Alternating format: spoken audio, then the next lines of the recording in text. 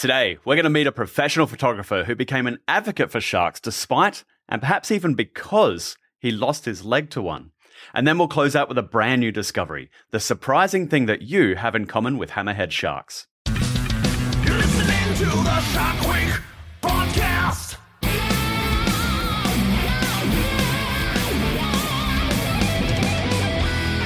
G'day everyone, welcome to the brand new season of Shark Week, the podcast. I'm your host, Luke Tipple, and I'm excited to announce that this year we're doing things a little bit differently. We're going to start each episode with a question, and our goal in the podcast will be to answer that question conclusively with the help of the foremost minds in their field. We're going to dive into topics related to sharks and everything in, on, or under the water, and we're going to do this all in about 30 minutes or less. Now, I've been fascinated with sharks for as long as I can remember, and my connection with them came from a love for the ocean. And I've spent most of my adult life pursuing close experiences with sharks and a deeper knowledge of sharks. But I'm not afraid to say that even with all this experience, sharks constantly surprise me. You know, most of the behavior we see, even on Shark Week and stuff, most of that behavior is fairly chill. You know, they're just checking things out, swimming around. But when they decide to turn on the power and turn on the predatory nature of being a shark.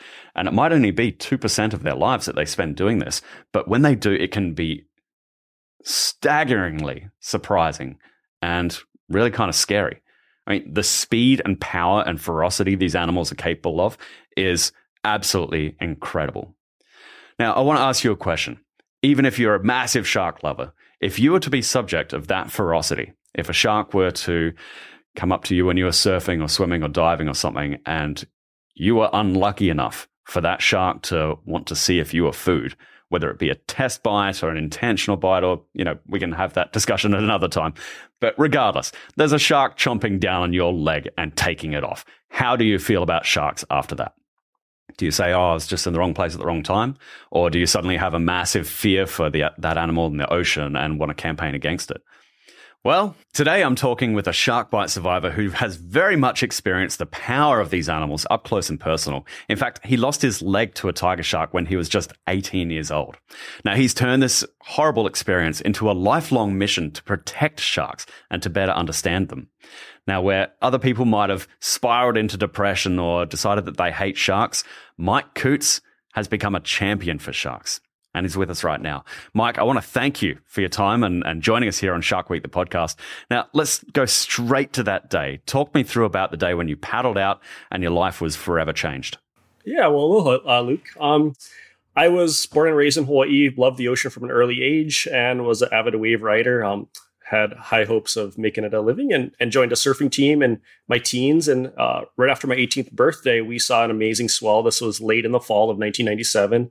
And it was on the western shore of the island, and got up really early, like most surfers do, got down to the beach. And as we pulled up, the waves were going off, and we opened the car door. And I remember a distinctly stinky smell in the air, but the waves were so good, nothing was really stopping us. And in hindsight, I probably should have taken that as maybe something was amiss and slow down, but paddled out. My friends all got really good rides right off the bat, and I saw a beautiful wave coming, and I started paddling for it. And right as I made an initial motion to catch the wave, I had been sitting motionless probably for a good 2 minutes between waves, and my fingertips brushed the surface of the water. And as that happened, a large tiger shark came up from underneath me, grabbed onto both my legs. I felt no pain whatsoever, just an incredible amount of pressure. Happened really fast. It almost felt like it was happening to somebody else. I was watching it like in a movie, like almost an out-of-body experience. I don't know if that makes sense. And I didn't know what to do. I stuck my right hand in its mouth to get my legs out. That didn't work. It lifted me out of the water and started ragdolling me back and forth like a dog would with a piece of meat. I felt that swaying, like really slow, but really calculated, and knew I better do something else. So with my left hand, I punched it in the nose, and I must have punched it 2 or 3 times, and that worked.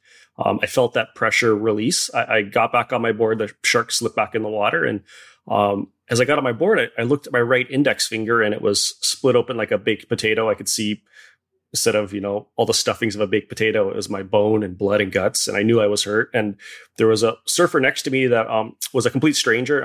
What didn't come to the beach with us that day. And I looked at him, and he was white as a ghost. He was just completely pale, and I didn't know what to do. I yelled, "Shark, go in."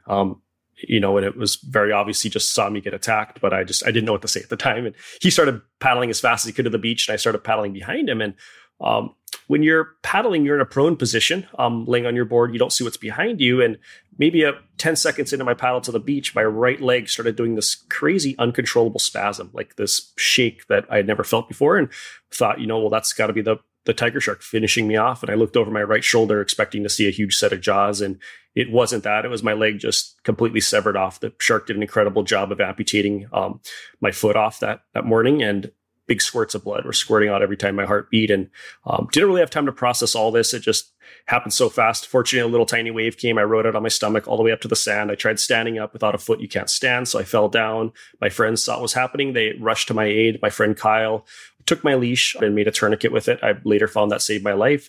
They threw me in the back of a pickup truck. We hauled butt to the emergency room. I spent about 2 days or so doing surgeries and things like that. I came to a day later with my family around me in our hospital, and it was a bit of a somber moment. My parents didn't realize that I knew my leg came off, and once I let them know that I'm going to be fine, it was more I was just happy to be alive. And spent about a week in the hospital, about 3 weeks bedridden. And once the doctor said I could get back in the water and the risk of infection was gone, and they took out the staples, I was right back in the water. That's a pretty wild story, dude. You said it grabbed both of your legs. Yep. Was there damage to the other one as well? Yep. So I have 3 really good sized scars. I lost a lot of blood actually from that leg as well.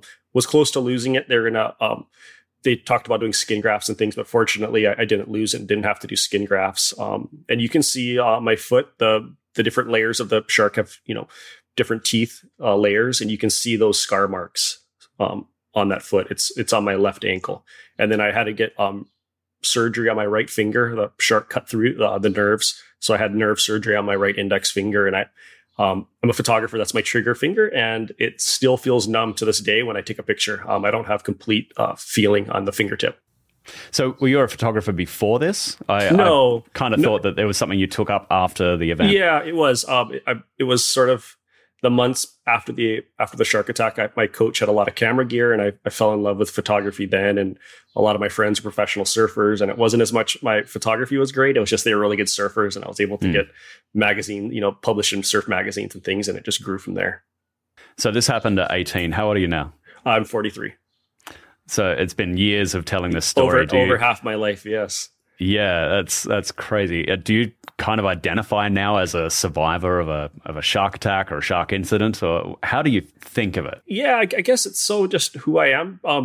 I've just become a part of the shark world. I don't really see myself as an amputee because I'm fortunate to have such good prosthetics that I walk around, and most days I don't even realize I'm missing a leg. As a shark attack survivor, I still pretty much do exactly what I did prior to the shark attack. I'm in the water every day. I've just learned to adapt a little differently with a prosthetic. So I don't really identify myself. I mean, I am a shark attack survivor, but I'm also just, I don't know, just life goes on. And I'm more, I think, as a photographer and a shark advocate than anything else. Can you actually think back to being 18 and, people go through these experiences in life, and, anytime there's a very radical change from a car accident or a shark attack or losing a loved one, it's such a traumatic thing that just switches people off or on. How did you take it? Yeah. When I was in the hospital and I came to the day after the shark attack, and my eyes flickered open and saw the light come in, sort of like you do in the movies, I was happy to be alive. I honestly thought I wasn't going to make it. And at that time, I wasn't scared of dying. It was sort of like, this is what's going to happen. And to wake up with my family around me, and even though I was limbless, I was alive and felt grateful to be alive. And I felt like I was on borrowed time. And the few days after the attack, as I laid in the hospital, my mind starts processing, okay, well, how am I going to get back in the water? How am I going to do life? And everything was revolved around a wheelchair. I had never in my life seen an amputee before. I had never seen a prosthetic. And it was probably day 4 in the hospital. A guy came to visit me. I had a lot of people in the community coming to say hi. And he was only there for 2 minutes. And I just thought he was another person in the community. A lot of love was being shown. And he was wearing pants. And as he left, my mom was like, he's got a prosthetic leg. That's what you're going to have. And it was like, wow, well, there's something out there that's going to, and then your mind starts processing, okay, well, this is how I'm going to live my life. It's going to be with this prosthetic. And it's been, an incredible sort of recovery in a way. I've been very fortunate not to have any bad dreams. I've not had any flashbacks, no hatred for the shark at all. And being an amputee, it's had its challenges, but it's also been incredibly rewarding, like learning how to run again, learning how to drive a manual stick vehicle, just learning all these little things. You build on it, and it gives you, not only does it, it's kind of like this reward system, and you think you can't do something, and you get this you just enjoy the process of doing it, and then enjoy, okay, well, I can build on this and build on this. It's also just, in a way, like surfing with a prosthetic leg, you feel like you're on the forefront of something and doing something different. I'm fortunate to have really good carbon fiber prosthetic legs. And my hope is one day, to have a leg that's better than a regular leg, to have the ultimate Kelly Slater surfing foot in a way. I'm actually really curious to see the real risk that a surfer undergoes in paddling out in Hawaii from shark attacks. So I'm going to introduce our researcher, Sierra, here. Hey, Sierra, could you look up for me the chances of a surfer getting attacked by a shark in Hawaii and see what you come up with? Yeah, so since 1837, there have been 1,596 shark attacks, and of them, Hawaii is the state with the second highest at 187. And that's on Probably record. Behind Florida, right? Yep, Florida's Yeah. Florida's up there at 912. But considering people who only the people who go to beaches, a person's chance of getting attacked by a shark is 1 in 11.5 million. So that's not everybody in the world. That's of beach goers, it's only 1 in 11.5 million. Yeah. I think I saw a stat where it was something like, of surfers in Hawaii particularly, that number dropped to something like 1 in 40,000. Maybe you could fact check me on that. Yeah, so that stat is actually for Western Australia. The chances of a surfer being fatally bitten by a shark is 1 in 40,000, but actually for scuba divers, it drops down to 1 in 16,000. Wow. Really? In Western Australia. Wow. That's what it says. Wow, scuba diving in WA. You know what that is, though? That's probably people going after abalone in cages and stuff. That's a dangerous job. Yeah. Obviously more dangerous than surfing. So, pretty good surfing. Do you think of yourself as lucky? Yeah, I think of myself as very lucky, very blessed. And I do think I'm put on this earth for a reason, and I didn't die that day for a reason. Yeah.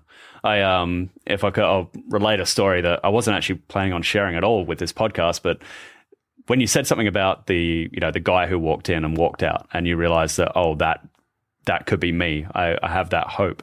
When I was very young, I was burnt very, very badly.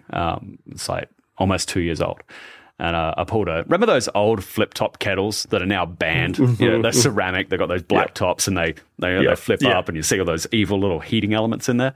Yeah, I pulled one of them on myself when I was a kid, and burnt like, I think it's like 70 or 80% of my body, 30% third degree burns. I was in hospital for a couple of months. It was all pretty bad. I wore bandages for like 4 or 5 years. You can't really see it now. It's just all like tanned and scarred and whatever, but I've got a lot of scars.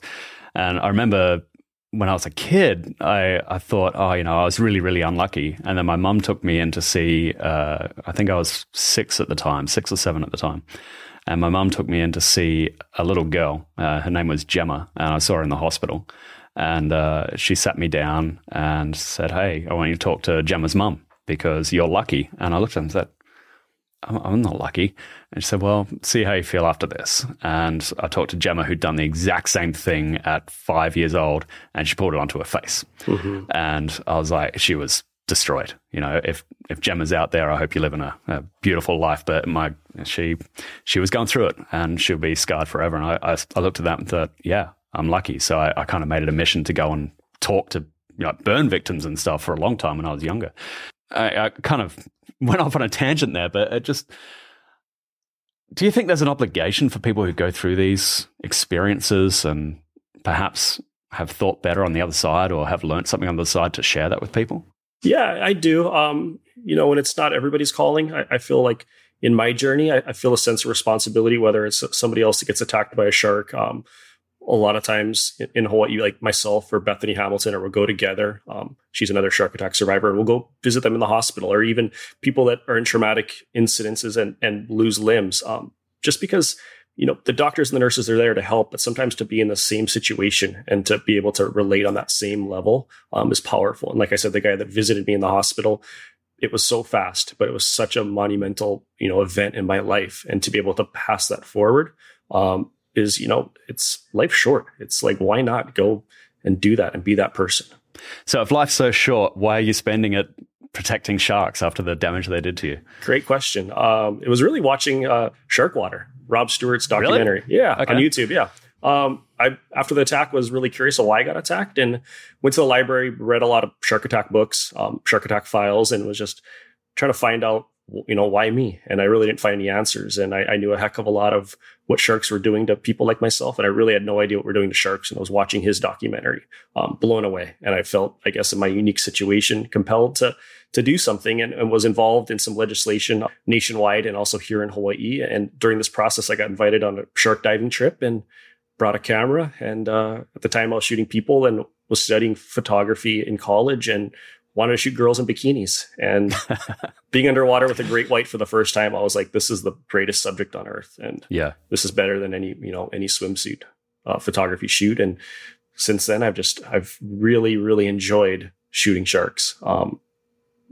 It's kind of what I eat, breathe, sleep, think about is photographing sharks. Is it kind of your full-time career? I mean, I know you shoot a lot of different things, but is it kind of more of a passion for you, or is it a living now? It's a living. I'm very fortunate to say that. And I do shoot other things. I try to shoot mostly stuff in the water. I love shooting waves and being in the ocean. But I feel very fortunate to be able to go and spend a lot of time throughout the year on shark diving trips. And it's like you're looking at a living dinosaur in a way underwater. You're looking at something that shouldn't even be here. It's survived mass extinctions. You're looking at something that's so powerful, and it's, as a photography subject, it's very elusive. It's difficult technically. And I think that's what the draw is. It's the beauty, and it's also the technical difficulty side of it. And like, let's say you want to shoot great whites. There's only a couple places in the world you can really go to photograph them. So as an elusive animal, there's that appeal as well. And how do people respond to your, request to come out and work with them, or, to sell photos? Is the attack always part of your story, or does your art and work stand on its own? A lot of times people don't realize I'm a shark attack survivor until if they're on social media, they dig deeper into my story.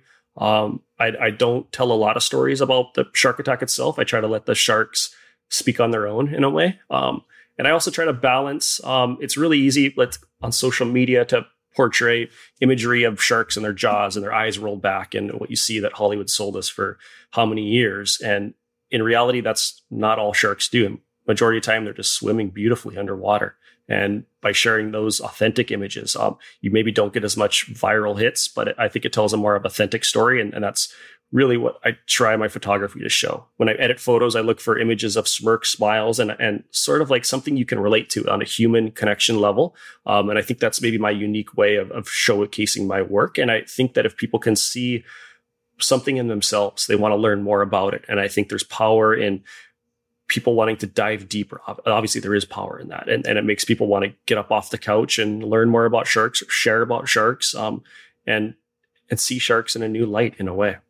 Have you thought about that day? You said you approached the surf spot and you smelt something really stinky. In retrospect, you said that might have been something that clued you to the presence of a shark. But what was that? Is there a lesson that people could learn here about how to observe a potential area where there might be more sharks around? Yeah, that's a great question. And I don't know the exact answer to that day. But I did have that feeling that something was amiss. I think it's something that's all innately inside of us. And to listen to that, if you're out in the water and something just feels off, maybe not force it. If you're at the beach and you're just like, this doesn't look right, these conditions don't look right, and no matter how good the surf is or how clear the water is for diving, just listen to that intuition. It's powerful stuff. Yeah. Have you seen a rise in incidents in Hawaii, or a correlation with certain things, with more shark presence or more shark bites? I haven't seen a rise in shark attacks. It does seem like there's a cluster of attacks in late October. We've kind of coined the name Sharktober, and it seems like a lot of attacks are off Maui. There's an insular shelf off there, and through satellite tags, they're finding a lot of sharks in the northwestern Hawaiian Islands. It's called Papahanaumokuakea, are going across the state of Hawaii to the main islands and into Maui, into this area. And it seems like the bigger sharks from the northwestern Hawaiian Islands will do that journey every other year. The reasons, I don't know if scientists know that yet. But Maui seems to sort of be a hot spot, and late October seems to be a hot time of year. Is it all tiger sharks? All tiger sharks, yeah. Yeah. I was out in Hawaii doing some work with a scientific group, and they were They actually developed this basically self-propelling technology. As I think my NDA's expired by now, so it should be fun talking about it. But it was kind of cool. It was basically an underwater wing that kind of like the hydrofoils that are becoming common now, but it was basically self-piloting, and it had its own rudder and it was solar powered, and it could like go places covertly, and you could imagine all the nefarious things that government organizations would do with a silent but deadly little missile thing. But what they found is that it was attracting sharks. It was basically turning into a little fad, a fish attracting device, and the sharks were honing in on the little flappy underwater wing thing, and all we saw was tiger sharks. How are they seen in Hawaii? I know there's a lot of respect for sharks, but is there a particular awareness of tiger sharks? For surfers, I think there's definitely a mutual respect, because most people spend, day in and day out every day since they're little kids in the water, and rarely even see a shark, let alone have like an adverse, encounter. It's a family god to a lot of Native Hawaiians as well. So there's reverence in that respect, and they're treated very well here in Hawaii compared to other places in the world. We've got really strong shark fishing laws, shark finning laws. And I think a lot of people, because we're so connected to the ocean, and especially Native Hawaiians through generations, that the love of the shark, of the mano, is really strong here in Hawaii. What's your message that you go out with now? Because I think of other shark attack survivors, like a real famous one in Australia where, the guy who got attacked by a shark, and, Rodney Fox, I'm sure you've heard of him, but his response was basically to go on a killing spree. He killed a whole bunch of sharks, and he's since gone a complete 180 now. He runs a great advocacy and shark diving tours and stuff. But I think that was in a time when people didn't understand it as much. Did you ever have those kinds of feelings, or was it just a compassion for the animal? I never had those kind of feelings at all. And I love Rodney, and I was on his boat earlier this year. He's a good character. Yeah, good people. But no, there's never been no animosity. There's never been hatred. You kind of just, sharks, that's their place. And the more time, like I said, you spend in the water, the more it's reaffirmed that is the case. We're just guests in their home, and very fortunate to be able to spend any bit of time in the water as well. Yeah. So what's your ultimate goal here? Obviously, you want to sell shark photos and make a living off that, make a living off the water. Is there what's your altruistic goal for sharks around the world? My ultimate goal is just to show people sharks in a different way. Media has done an incredible job of vilifying sharks, and if my little voice can do any sort of balance in that conversation and show that sharks are, they're obviously much needed for the health of marine ecosystems, but they're also very beautiful. They're gorgeous animals. And to show others that sharks have these, wonderful attributes. I think that is sort of my little niche, and that's my little area. I didn't study biology. I couldn't quote you on shark facts and all kinds of stuff like that. I'm an artist in a way, and it's just to show you a different side of sharks. I wonder, do you get any pushback from people when you share that message? And No, I imagine if yeah. I've said to someone, hey, save sharks, and they might be like, you're just a shark lover. Do they give you a little more respect because you've been there, done that? Possibly. You hear it just a little bit, but it's not the voice of people loving sharks seems to be so great. And maybe it's an echo chamber, at least on my social media, but there does seem to be a tide shifting on that. Sharks are needed for a healthy planet. And not only that, but they're beautiful. And I'm diving. I hope to see one. The one common thread, amongst a lot of them is their love for sharks and their love for the ocean and not hating them. It's really, when you see this knee-jerk reaction of after shark attacks, the shark culling and the shark nets and things like that, it's usually politicians, or it's usually a lot of people that aren't really connected to the ocean. It's not as much the people that are day in and day out near the water. And I'm very fortunate. Like if there were to be back-to-back shark attacks here in Hawaii, that conversation is a non-starter in the state of Hawaii. When you say it's a non-starter, what do you mean? There'd be an incredible amount of pushback if we were to go out and cull sharks like we did in the 1970s. It's a whole different mindset now, and we're very fortunate for that. Yeah, that's great. So where does that pressure come from? Is it community, local government? It would be totally the community. It'd be the people that live here. Yep. What's next for you, Mike? Like, what are you doing? Yeah, a big project I've just completed is a book. I'm doing a coffee table book with the publisher Rizzoli. It's Sharks, Big, Bold, and Beautiful. 340 pages, 300 images. It comes out mid-September, available at most book retailers around the world. And it was almost a 2-year project, I would say, about a year and a half. A really fun project, and just trying to, like I mentioned earlier, show sharks in a different way. And I hope people enjoy it as much as I did making it. Being an attack survivor, being an advocate, what do you want to share with people? Ultimate message is, I guess I can forgive an animal that nearly killed me. You should look at it a little differently. If you fear something, dive a little deeper into it, and you're going to realize that fear is really unjustified. And more importantly, that sharks are needed for a healthy planet. It truly is a remarkable story. As such a young man, to be able to turn that around and almost immediately turn it into a positive and then go on. Like, one of the things I've really admired about just watching you through the years is how much you're still passionate about surfing, about getting in the water, and there being like zero aversion to that. I think I found you on social media, a number of years ago, and I was like, yeah, man, that's what you do. You take your licks and you get back up and get back out there and shred again. I'm stoked for you, mate. Well, thank you. All right, it's time for our Shark Bite. So every week, I ask our researcher, Sierra, to find something interesting and going on in the ocean so we can present it to you guys, so you leave with a cool fact for the day. So what do you got for us this week, Sierra?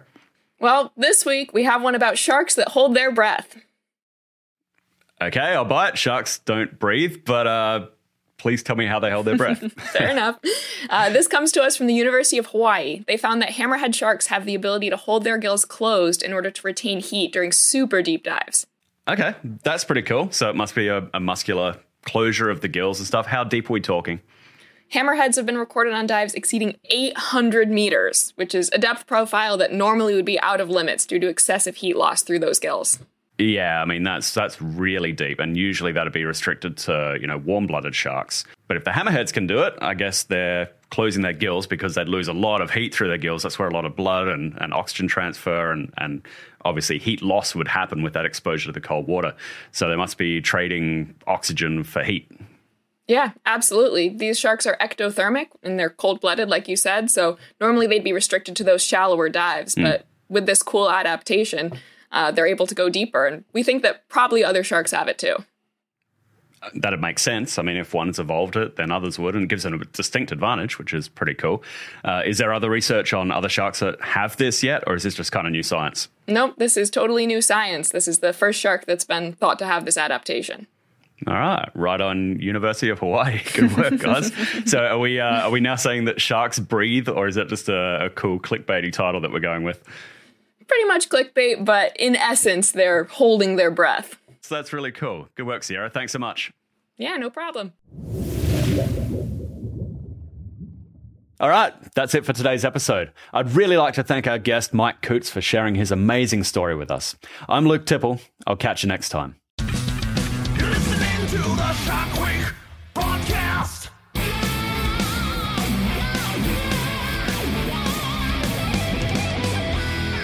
Shark Week the podcast is produced by Delve Media for Warner Brothers Discovery. Luke Tipple is the executive producer, and our writer and producer is Yale Rice. Our researcher and associate producer is Sierra Kehoe. For Warner Brothers Discovery, the executive producer is Christina Bavetta, and the coordinating producer is Corinne Wilson. You can follow our show wherever you get your podcasts, and we'd love it if you could take a second to leave us a 5-star review and subscribe to help our mission to give sharks a voice.